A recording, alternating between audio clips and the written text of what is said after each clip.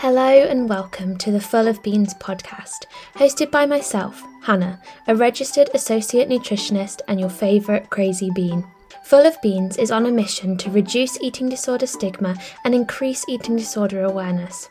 Together, we will establish inspiring conversations with a range of individuals, including those with personal experience and their loved ones, as well as clinicians, researchers and charities who are all working to increase the understanding of eating disorders. Using my personal battle with atypical anorexia and body dysmorphia, as well as my masters in eating disorders and clinical nutrition, we will together explore the experiences of like-minded individuals who are equally as passionate about sharing their stories to increase the understanding of eating disorders. Please note that this podcast discusses sensitive topics and should not be seen as a replacement for evidence-based therapy or treatment.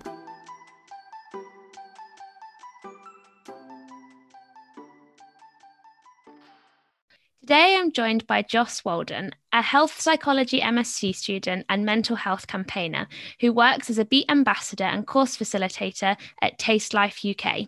Joss has her own journey and experience of anorexia nervosa, emotional eating and anxiety. Joss is here today to share her journey of inpatient, weight restoration and continuing recovery through the hardest days. Hello, Joss. Hello. Thanks very much for having me there. I'm so excited. I mean, I say this all the time on the podcast. I realise for listeners, they're going to be like, oh, here she goes off again. I feel like we've been planning this for so long. We really have. I think we've cancelled it about 3 times because of things that have come up, haven't they? And pandemic and and we're both responsible for those counselling, so it's not like either of us can be blamed. Life got in the way and that's perfectly fine. So thank you so much for joining me today. I'm really interested to hear about your experience and kind of the work that you're doing now as well. I just wondered, I think it'd be nice to start with if you could maybe share what your personal experience has been. Yeah, sure. And I always struggle with knowing how to start this story because when I ever come to sit and kind of think about my ideas about it, I realise how just messy my journey has been. Mm-hmm. So I think when I was a child, I always had like emotional eating tendencies from a young age. I used to hoard food and eat at night and kind of comfort eat and just deal with kind of social anxieties with food. But then into my teens, I started to just feel a bit different in my body. I started noticing that I didn't look the same as some of my peers. Girl mates were quite like tall and I thought they were beautiful and skinny and blonde. And I was kind of like the class clown. And I always perceived myself as being a little bit bigger. I was known as the foodie one in the group. Yeah, so I just kind of always felt a bit of an outcast in relation to everyone else. I also went through a million different styles to always try and change my appearance, from being really preppy, from being really emo, like jet black hair and big makeup. I was always trying to fit into a different mold. And then when I started with my GCSEs, I just got ridiculously stressed and decided to try and perfect everything from my grades to my handwriting to my appearance. And that's where the dieting kicked in. So actually, if I can try and control how I look through my food, then and my exercise, then maybe actually I'll feel a little bit more in control of where my life is heading. And obviously at that age as well, it's quite a lot going on for you. You're thinking about your A-levels and your relationships with friends and boys is changing and a lot goes on, and I just don't really think I was ready for any of it. And so it was a way to really numb those quite heightened anxiety feelings. And over that summer, after GCSEs and results came in, my weight just spiraled. My habits got really bad. I started just restricting more and more. And back then we didn't have social media because it's like 2008. I'm a 90s girl, and I was just reading magazine after magazine and cutting out, any diets or anything and trying to follow them. And that was when size 0 was really big as well. So I was getting really dragged into like the Olsen twins and things like that, and trying and seeing all these girls and what I thought I needed to look like in order to fit in. And so it just spiraled that summer. And I remember I've got 2 older brothers, and one of them came home from uni and was just like, where's Joss gone? Like she's not who she is, like she's a skeleton of herself. And mum and dad kind of just brushed it off, and I was just snap out of it kind of thing. But it didn't get better as you can imagine. And that September, when I was about to start my A-levels, that's when I got dragged to the GP by my mum and got my diagnosis. by then I wasn't really aware of what anorexia was, and I think I'd done some googling over the summer because I was getting worried about myself. Like I was realizing that I couldn't change my eating habits even if I wanted to. Like I was just noticing this new kind of fear around food, this new anxiety that even if I wanted to try and go back to an old pattern of eating, there was something different, something that was stopping me, and I couldn't put my finger on it.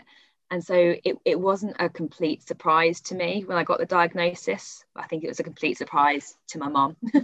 And from there, it just became this real bumpy 6-year ride, really, of different inpatient unit stays and trying to teach myself my A levels from hospitals. I tried to go to university and do my undergrad and had to drop out because I was still very sick and got put back in another hospital. So it's been a real kind of like whirlwind of relapses and hospital admissions, and navigating it up until the age of about 18, 19. And that's when the kind of light bulb moment hit, I'd say. And I just was in an adult ward, and I just thought, I can't do this anymore. It's like something's got to give. And yeah, from then on, I kind of made advances to get better, but it definitely wasn't easy. Yeah, so that was kind of a whistle stop tour. Yeah, and before because I want to talk to you about your inpatient journey, but I have a few questions kind of before we go on to that. And I really liked the fact that you said at the start, when you started explaining that, like, you know, you wanted it to be a clear sort of step by step of how it developed, but it's messy. And I think in a way that kind of sums up anorexia, is everyone wants everything to be perfect. It's not. It's a mess. But with the kind of disorder comes that perfectionistic nature. And a question I had for you, which kind of, it really interested me when you were saying it, was you know, you didn't have social media, you had magazines and stuff. And it's interesting because I always think now, like, social media has quite a big part to play because of that comparison. But I think magazines and stuff were the social media of that time. So do you think one was kind of worse than the other, or do you think equally both of them had quite a big effect, or could have a big effect? Oh, do you know what? That's a really difficult thing to say, and a really good observation. I never thought of it that way, that actually our magazines were just our social media of the day. And I guess as like the magazines we had were really brutal. They always picked apart women's bodies. And so you were almost kind of seeing this image, and you were given the narrative that is wrong, and which didn't really help in kind of forming your body image perceptions yourself as a young teenage girl. But I guess you still get the same kind of thing on Instagram these days. You're in like comparison reel basically every day, isn't it, of endless streams of people. So, and you just got the like button as well. If you know, you can see how many people like it, what the comments are on it, and it's difficult to say which one is worse. I guess I felt I was more in control over the magazines. I could stop buying the magazines, but on social media, if I don't have social media, I feel very disconnected from my friends. And I feel that's a more difficult, that's almost like a habit and an addiction in itself. Whereas I think buying magazines, I could just, like I said, I could just stop that. So it's just very different. And I am actually very glad that I'm not recovering from an eating disorder in this age at the moment with TikTok and everything. I just think I don't know what that would do for when I was very sick. I don't think it would have played out well. I think the thing I think about social media as well is kind of, in the magazines, you can sort of separate yourself because, well, I used to think anyway, like, they're celebrities. I don't think that you have that rationale, but now I can look at it and say they're celebrities, you know, it's airbrushed, they've got a team that's making them look that way. You don't. But that's why social media is so difficult, because it's literally people you know that have body types that maybe are glorified, and they seem real. They're not, because they might be edited. I mean, they may be real, but you know, it's more real because it's actually people you know, rather than it being celebrities that are kind of unreachable, if that makes sense. Yeah, and also it's the volume, because also like naturally social comparisons happen. If we didn't have magazines or social media, we would still compare to our social circles. They become our form of referencing. But now we're Like, we've got literally thousands and thousands of social references and comparisons at our fingertips, and that's not what we're designed for. Our brains are not designed to hold that amount, that volume of comparisons. That's just not healthy. So I think, like anything, it's the self-awareness thing. You have to be self-aware to know when to stop buying the magazines and be like, this is triggering me. And again, with social media, you have to just take responsibility for the environment you're creating online and the stuff that you're seeing. Yeah, absolutely. And the other kind of thing that I wanted to pick up from what you've said was, you said about when you kind of lost a lot of weight and your brother came home and said, you know, where's Joss gone? It kind of sounds like in that moment you kind of didn't want to be, I mean, and correct me if I'm wrong, it kind of sounds like you didn't want to have an eating disorder anymore, but you kind of couldn't stop it. You felt like you were trapped in those behaviors. So do you think, like, how did it start for you? Was it a choice that you made, like, I want to lose weight, or was it like a coping mechanism? Or I don't know, I'm just quite interested, as like, it sounds like you got a bit trapped and couldn't get out. For sure. And this is, again, the mess of eating disorders, because it did start as December 2007, me and my mom being like, we're going to go on a New Year's diet. So there's somewhere along the line, my mum was kind of being like, you might be a bit curvy. Let's both go on a diet in the new year. It started out as a diet. And I hate the fact that my story sounds like a diet gone wrong, which is exactly what an eating disorder is not.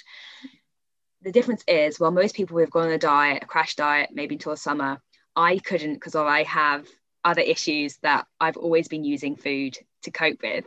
And so little did I know my dieting was actually helping me with other things.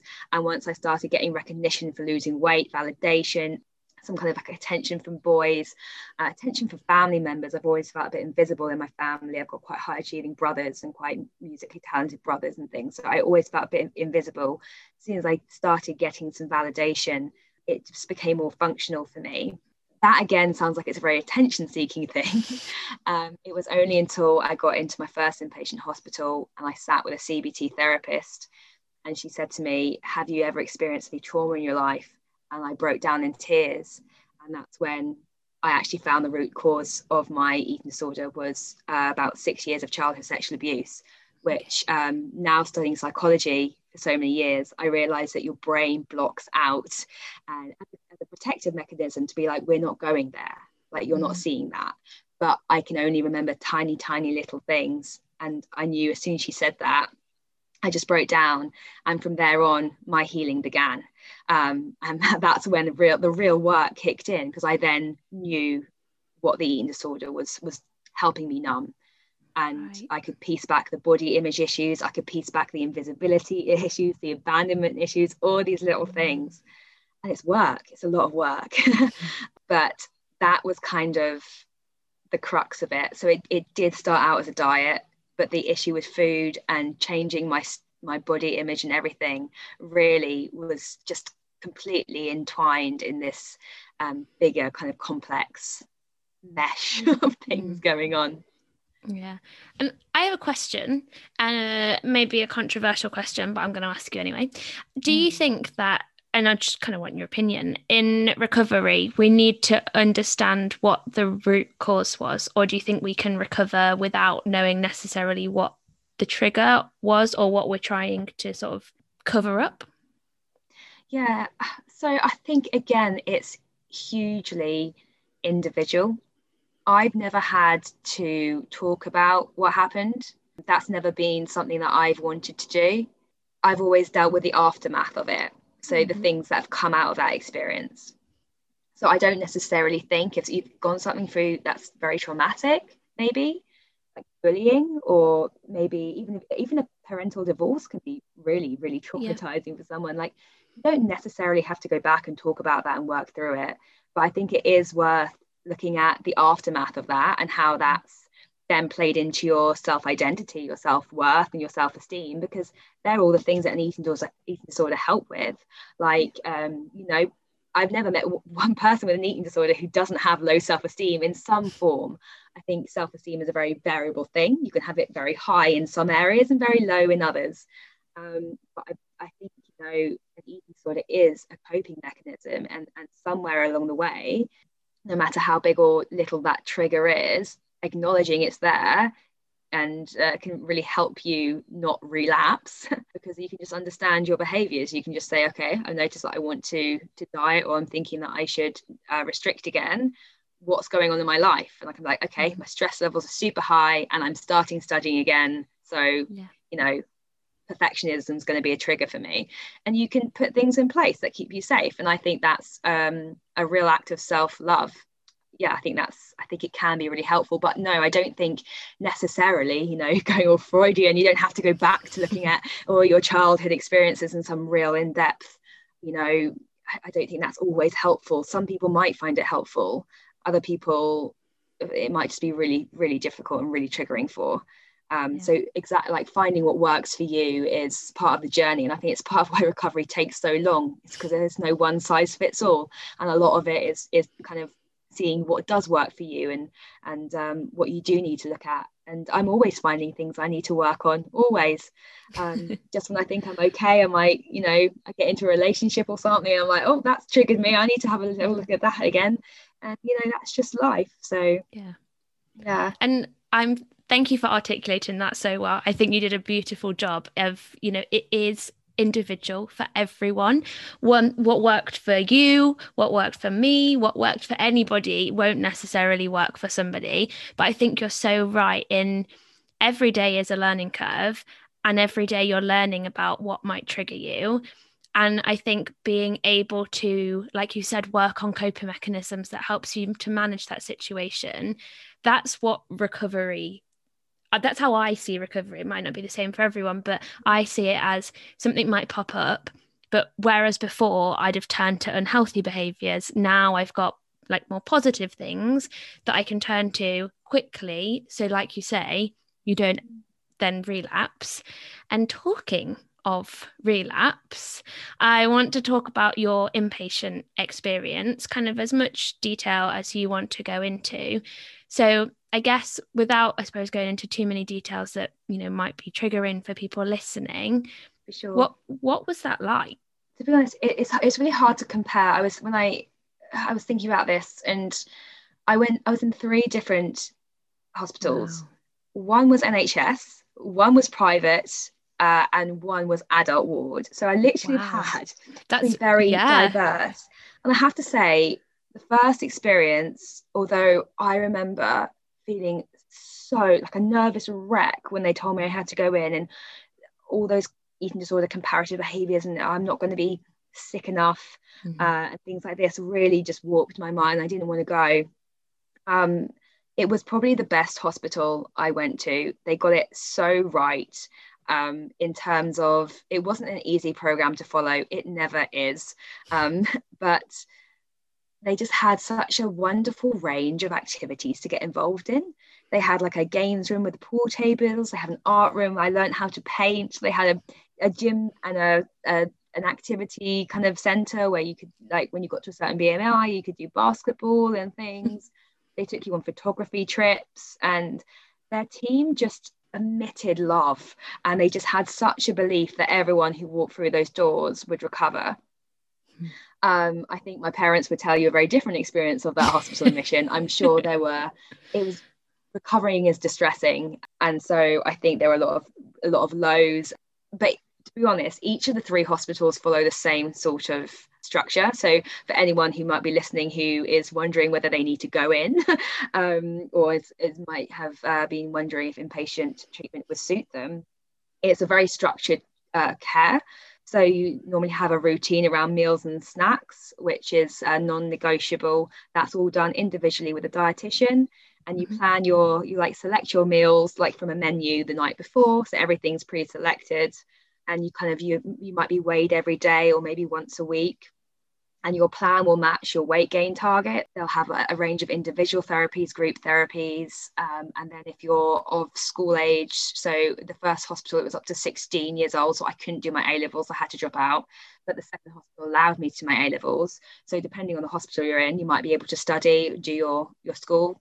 And they had like kind of communal areas, and once a week your parents could come and visit and things like that. So it's very structured around kind of like group therapies and activities and things. And then the evening there's normally something a bit more communal, like a pamper session or a movie night. And then obviously the goal is that you kind of work up to a certain BMI, and as you kind of get a bit more confident with your eating, you're on communal tables. And then the kind of, we had a traffic light system of like red, amber, green. So red, you need the most support, and people would literally be sitting with you, and you'd have a set time to finish your meal or snack. And if you didn't finish it in that time, that would be replaced by a 40-sip drink, which is like a calorie drink. And they would, staff would really check that you weren't engaging in behaviours. And there's a real communal pressure sitting with people. No one wants to be that person who's like, I'm not eating, or, you know, and even if someone's really struggling, you find that the group will support them, or there's kind of enough people there that if you team up with a few other girls or guys, you can kind of be like, we're going to normalize this and let's just chat about, you know, the weather or like Love Island or I don't know, anything. And you can kind of work as a team to get through the meals. And then you normally find that as you progress through the tables, there's less and less support. And then you kind of show yourself that you can be self-sufficient and kind of get your own meals. And they had like occupational therapy things where you could go on trips out and learn how to have a meal out, which might sound bizarre to anyone listening who doesn't have an eating disorder, but it's literally like learning how to like feed yourself again, and manage the anxiety about, you know, eating out with all the range of choices and things. So that hospital was amazing, the first one, for really just doing all the steps. And sadly, when I came out of that hospital, my outpatient team were just not there, and I was left for the whole summer, so about 3-4 months when I came out, with just no support. And I tried to make it work so much. I remember being on the floor in my bedroom crying to my mum saying, I can't make it stop, I don't want to slip, I just can't, I don't know what to do. And by September time, when outpatients had finally come back from their holidays, I relapsed and went back into another hospital again. So they're all very, very different. I found the big difference really, and the light bulb moment for me, I think I said before, was going into the adult patient ward. Adolescent wards have this real optimism about them. Like, you're young, you've got a future ahead of you, there's things you can do. Adult ward was a completely different ball game. I was actually at my worst in the adult ward, and I had to be NG tube fed. I wasn't well at all, and I really struggled with that admission. And I struggled more so with the fact that the people around me, the group dynamic, was so different. And it was a real eye-opener to me that actually, if I didn't get better, this was what my life was going to be. It was just going to go in and out of kind of supported living and hospitals. So it was a blessing and a curse to be in that place. It was a really tough admission to get through. And I think I don't remember much of it, but I did discharge early. But I worked with my team to discharge early. I was very adamant. I said, I don't like it in here, but I don't want to leave too early because otherwise, you know, I'll end up back. So what can we do that will help me? Because I wasn't doing very well. And they really supported me. And so very team dependent, but there was definitely a big jump from adolescent wards to adult wards, which was noticeable in care and in group dynamic. It sounds like you went from what maybe is your reflection on it now, and maybe not what necessarily it was at the time, but it sounds like you went from quite a happy, fun environment to a lost hope. It almost sounds like what you're saying. Oh, definitely. And I think, to be honest, there was an extra layer of that, because after the second adolescent ward I was in such a good place, because I was going to university to do what I thought was my dream job of being a pediatric nurse. And I was so excited to go. I remember getting to Leeds in the first few months, realizing that I was way in over my head. The girls I was living with, I didn't really feel I got on with very much. And I was so far from home up in Leeds, and I couldn't do night shifts. I didn't want to do night shifts. I hadn't comprehended that before about being a nurse. I'm such a routine person around sleep and stuff. So I was like, oh my gosh, I'm in too deep. And my dad actually rang me during one of my seminars and said, oh, me and Mike, my brother, are going to come and pick you up, because we just can't watch you deteriorating so far from home. So you're going to come back. And I think that was I hit rock bottom. I remember they came and picked me up that night, and I remember being in a Travelodge hotel and just being like, what now? Because that's what I was working towards. That was like my vision and my goal. And now I have nothing. And I have nothing again because of anorexia got in the way. And it did feel helpless. I felt very low. I felt it was rock bottom. Yeah. So what did you do to pick yourself up? Because I mean, and I also kind of want to ask that in conjunction with the first inpatient experience you had, because from the way that you've described it, it sounds happy, but I can imagine that recovering from an eating disorder when you're in an inpatient ward is really, really horrifically difficult. So kind of, if someone's listening and they're like, well, it sounds like she did it and did it easily, like I'm sure that wasn't the case. It wasn't the case at all. And I journal a lot, and I think over those few years I wrote about 6 different journals just full of I have to say, journaling gets you through it because it's just a great outlet. In the hospitals, having a good support network, having good friends in there, really sussing out who are the ones who want to get better from who are the ones who are going to drag you down. That's important. And again, take self-awareness. You've got to know, you've got to be able to set your boundaries and be like, okay, this person's not having a great week of it. I'm not going to go near them right now. Having a good nurse team, even if it's just one nurse that you can get on with, who can kind of be your buddy when you're in there, and can almost be like a maternal figure. I definitely had that. And I got really into cross stitch and art as my outlets. And so actually, when you said what picked you up in the final admission, through all 3, I was big on making vision boards, and I would use my vision board as a placemat. So if I was on home leave, because I didn't mention, but you do get time at home when you're in an inpatient. If you're doing well, you get to do a weekend leave, or maybe a bit longer if you're you can prove to them that you're going to follow your meal plan. So I used to make these vision boards, and I would cut out pictures of anything from traveling to graduating to even pictures of people out partying and drinking alcohol. Anything that I wanted to achieve in life without my eating disorder was on those boards. And they were big. They were like big A3 ones. And so I had them in my room. In the final hospital I was in, I made a vision book because they had nothing in that hospital to do. There was like literally one lounge and your bedroom, and there was nothing to do. So a lot of people just watch daytime TV all day, and I was like, I can't hack that. So I got my parents to bring up my kind of like art box, my scrapbooking box, and I just made these vision books, and it had things in it like I would write things about a lot of traveling things. So I love to travel, but even stuff about wanting to have children. And I used to write lots of little poems. They weren't very good poems, a bit crappy, but anything that would kind of just get me in touch with something bigger than myself, something actually that you can do all those things with an eating disorder, but it's not going to be the same experience. And I don't want to settle for the quasi recovery experience of that. I want to have the full experience of being, just going traveling and then just going to uni. That's what I want. So I think making those vision books and having the journals and the vision placemats just kept my eyes up. Yeah, kept me focused on things. And then of course there's other, having your friends and stuff at home who can come around you when you're back from a weekend leave or anything like that. Just a little sense of normality, things that just aren't related to your eating disorder. I think the more you stay in an eating disorder world, and I know that's probably a little bit difficult now. And I think if I was ill now on social media, I would be scrolling through other people's accounts. And I just think, no, like you've got to stay in your lane. Just like no one else's recovery is your business. Your recovery is your business. And no one else cares what happens in your life other than you. So I think it was doing things that helped me stay in my own lane. And then just learning, when an anorexia knocks you down, because it does, just pick yourself up again, and you realize that the next time you try, you'll be stronger. You'll just be able to do it better. You'll be one step ahead. Absolutely. I think 2 things I completely agree with that you've just said are: 1, put yourself first. I think that is really, really difficult in eating disorder recovery, because often people with an eating disorder are people pleasers, and we do things for other people, and that's because we don't love ourselves as much as we should. So absolutely learning that you are number one, like you said.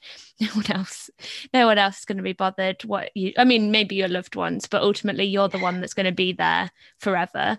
And the second thing I really liked what you said was, rather than having one goal, having lots of different goals. You said about traveling, about uni, just small things like going to parties. I think that's so important because, like you said, if one thing falls through, that might be a really difficult thing kind of to go through whilst you're trying to recover as well. But if you've got lots of different things, like, the world is your oyster, basically there. I guess my next question was, you said about the outpatient team not really being there to support you during your relapse. And there's been some research, in particular the DAISY study, which has looked at kind of inpatient versus daycare, or having like a stepped approach, so a shorter inpatient stay and then going on to the daycare. And I think that's shown quite good outcomes of reduced cost, increased acceptability, like parents being able to be involved. And like you said, like it kind of keeps you in the normal world rather than just the eating disorder world. So what do you think about that? Do you think that would have been useful for you, or? Yes and no. So again, when it goes back to the individual, I think it absolutely will work for many people. I think it depends how severe you are. I think there was definitely, I tried to do day patient before going into the adult ward, and it just didn't work for me. I also was, the other girls, and they kind of badly bullied me. They kind of teamed up against me, which wasn't very fun. So I think my experience of day patient, I'm always a bit biased with, because I'm always a bit like, oh, I don't really like day patients just because I didn't have a great experience. I think there is value in long inpatient stays as well, and I understand that they're costly. I think that for some people, it also does give the parents a respite. I think I was even in a peer support group the other day, and eating disorders are brutal at their worst. They can be violent, they can be aggressive, they can be manipulative, and I think they impact the whole family. And I think sometimes long inpatient stays, if you've got a son or a daughter who is really, really sick, it can be a real blessing, because it means they're intensely looked after. And, some people at their worst have to have people with them 24 hours a day, sitting outside their bathroom, sitting outside their bedroom doors. And absolutely should they not be going into day patient care. That is not the right approach. But then you get other people who maybe are more mild on the behaviors, on the severity spectrum. It doesn't mean they don't have an eating disorder and it's not horrifically influencing their life. It just means that they probably don't need to be in such a secure unit. Like, they could do a short stint in there to get them on track, but then do this more phase approach where they're being pushed into independence a bit more quickly, with still their parents being around.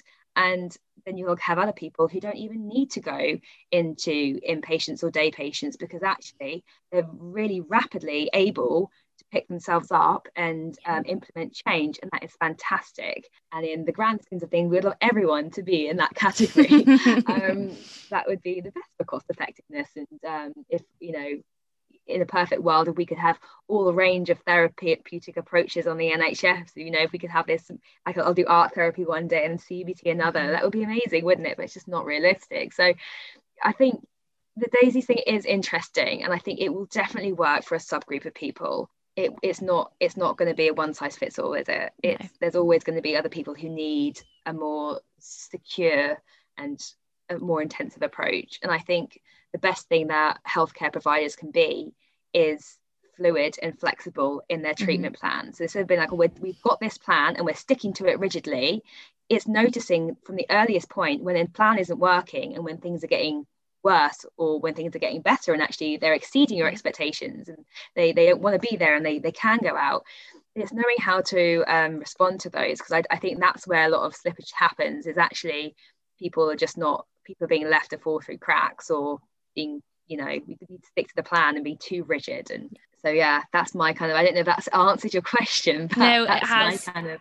I agree pretty much with everything that you said. I think you're so right in that nobody is the same. Everybody requires a different approach. And like you said, some people will be in a medically unstable position and they need to be on an inpatient ward, but that's not necessarily going to be everybody. But I think having the sort of stepped approach of inpatient, daycare, outpatient, it allows people to gradually, if someone is in an inpatient like yourself, then they can gradually, go into daycare, then go into outpatient and learn gradually how to deal with normal life, rather than being thrown from being an inpatient and being, you know, sitting and having your meals and have someone sit with you, to then having like one therapy session a week. I think that can often be quite a big jump. But I completely agree. And like you said, with the different types of therapies, like, you know, CBT might work for some people,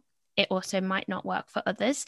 And just like every single person that experiences an eating disorder is different, that means that the treatment that they're going to need is also, which I think, you know, that's why when we talk about services and stuff like that, I just think it must be so difficult to offer the right support to somebody, because especially in services like the NHS, there are restrictions, there's red tape, and I'm pretty sure that every clinician, you know, sees a client and thinks, I want to help them so much, but I'm just stretched by my resources. And I think that's the difficulty that we have, is we know that everyone needs a different approach, but unfortunately at the moment, it's just not possible.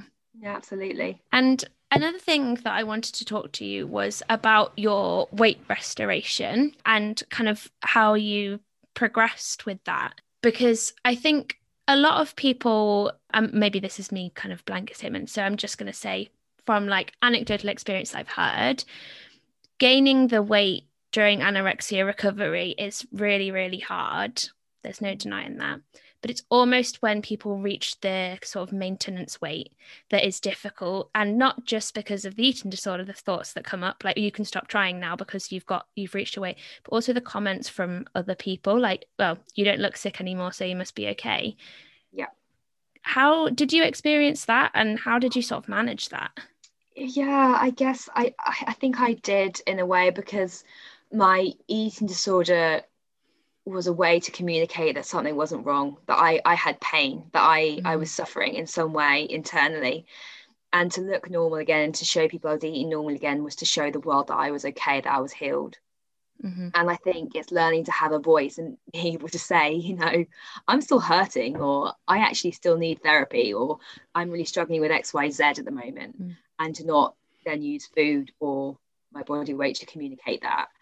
And that took time. And I definitely, I think with friends, it was the hardest, because people just expected you to just be able to slot back in, and I wanted to, and I wanted to go out and enjoy things again. And I really struggled. And I always felt a bit different. I always felt a bit like I wasn't quite like them, even though I wanted to be. So yeah, I also had family members who were just said some really horrible things. Who put me down. He said, you know, Joss should snap out of it now. This has been going on too long enough. Or she needs to stop trying to look like Victoria Beckham and things like that. I had people in my family make these comments, which was really, really difficult, because I was just like, just not understanding that this is the seriousness of this. And I think my brother Mike actually did say to those family members, like, you don't understand what what our family's been through. Because to anyone on the outside looking in, it may have just looked like my parents had just kind of stopped caring for me for a bit, but that's absolutely not what they'd done. Complete opposite. But yeah, so I did experience those things. It's really difficult, actually. Again, I think I cried a lot. I think, I'm not gonna lie, I think I a lot of tears, a lot of trying to communicate to people that I wasn't okay, and that actually it was really difficult having an anorexic head in a weight restored body. And just learning. I remember writing letters when I couldn't vocalize things, writing emails. So if I felt that I was, you know, struggling with something but people weren't really taking it seriously, I would just tell my mom or my dad, and in a way that I found easier. So that was kind of one way of getting through it. And then the body image thing just took time. It took time and distraction. Just, you know, I just kept busy. I started doing things that I enjoyed doing. So I started volunteering, started working. I used to work as a support worker for like disabled children and things like that. And the more I started just doing the youth work and things that I loved, the more I was just around like-minded people. And, you know, you start seeing other people modeling healthy behaviors with food, because other people don't care or overthink what they're eating.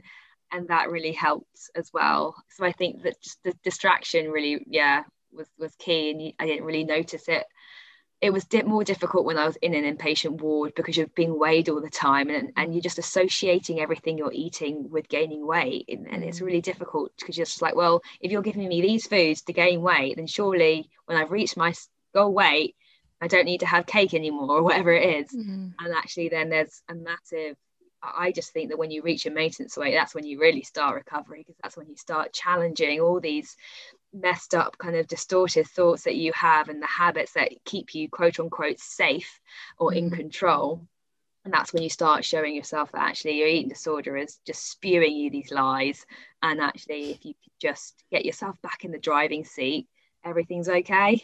But you really communicating to the people around you, your loved ones, if you've got a partner. Even now with my partner, like, I don't consider my eating disorder really affecting me in any way, but I will let him know if I think something's triggering me, or if I'm a bit anxious about something in advance. And usually I say it in advance, and I get to the event or whatever it is and it's not a problem, and I'm like, oh yeah, screw it, forget it. Like but it's still having that ability to communicate, isn't it? Yeah, absolutely. And I probably use a bit of wine actually, but I don't know if I should promote that. But I think a lot of wine was definitely drunk. And in the latter stages. I'm really interested what you said about like the foods that you kind of had to eat to put on weight, and then they became your fear foods. I've never really thought about that, but I can really resonate with that. How did you deal with them becoming foods that you were okay with? So I've always been a massive advocate for the traffic light system, which you might have already heard about before. So you put like your safe foods in the green column. You're kind of like, oh, I can eat them sometimes, and sometimes they're I'm a bit funny about them, in your amber column. And then foods which are like, oh gosh, they really caused me quite a lot of anxiety, in your red column. And I just kind of kept bringing those red and amber foods into my week until I realized that my weight was stabilized and actually nothing bad was happening. But that took time as well, because you have to keep challenging them. You can't just challenge them once. Like, for something to become a habit or become like normal and you're not trigger your anxiety, you need to do it quite a few times. So it was making sure I was doing it regularly, but also making sure I wasn't then compensating. So not turning into like, oh, I'm fine eating pasta if I've gone to the gym today. Like it's challenging that. It's being like, actually, no, I can have that on any day. And that took time as well. So it was a very phased approach. A lot of self-compassion was needed, because in my eyes, if you're in your early stages of your journey and you're just starting challenging fear foods, and the way you're coping with it is by going to the gym, that is the stage of your journey you're at. And you're not going to be there forever. And there will be a stage when you then feel, okay, I'm now not going to have these foods on days when I've just gone to the gym. And that will be the next stage of your journey. So it's having some self-compassion, knowing where you want to get to and the steps that you need to take to get there. I think the thing for me that really pushed me into recovery only happened in the last few years. And that's when I went solo traveling, because there were no gyms, and it was just, me traveling around and meeting people and drinking a lot, and, going out to eat at lots of tasty brunches and things. And I felt like I came into my own skin. I came into my own confidence. No one I met knew about my history. No one else, there wasn't this kind of like thing that everyone was watching me and knew like, oh, Joss had anorexia. It was just this kind of refreshing, like I could literally be Joss who studies psychology, and Joss who's interested in skydiving, or, the girl I wanted to be. So that was really when I think my recovery was just like skyrocketed. And that was only like 2019. That was really recently. And I was recovered before then, I would say, but it's only in the last few years which really, I would say, pushed me into an actual state of, now I can confidently say that nothing will trigger me back, and that I'm very comfortable just kind of eating whatever, doing whatever. I don't go to the gym. I actually cancelled my gym membership the other month because I was just like, I just don't use it.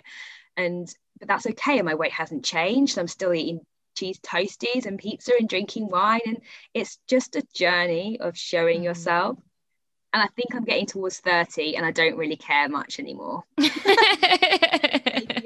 there's a bit of like growing up with it, and a bit like, okay, I'm a bit bored of this being my narrative.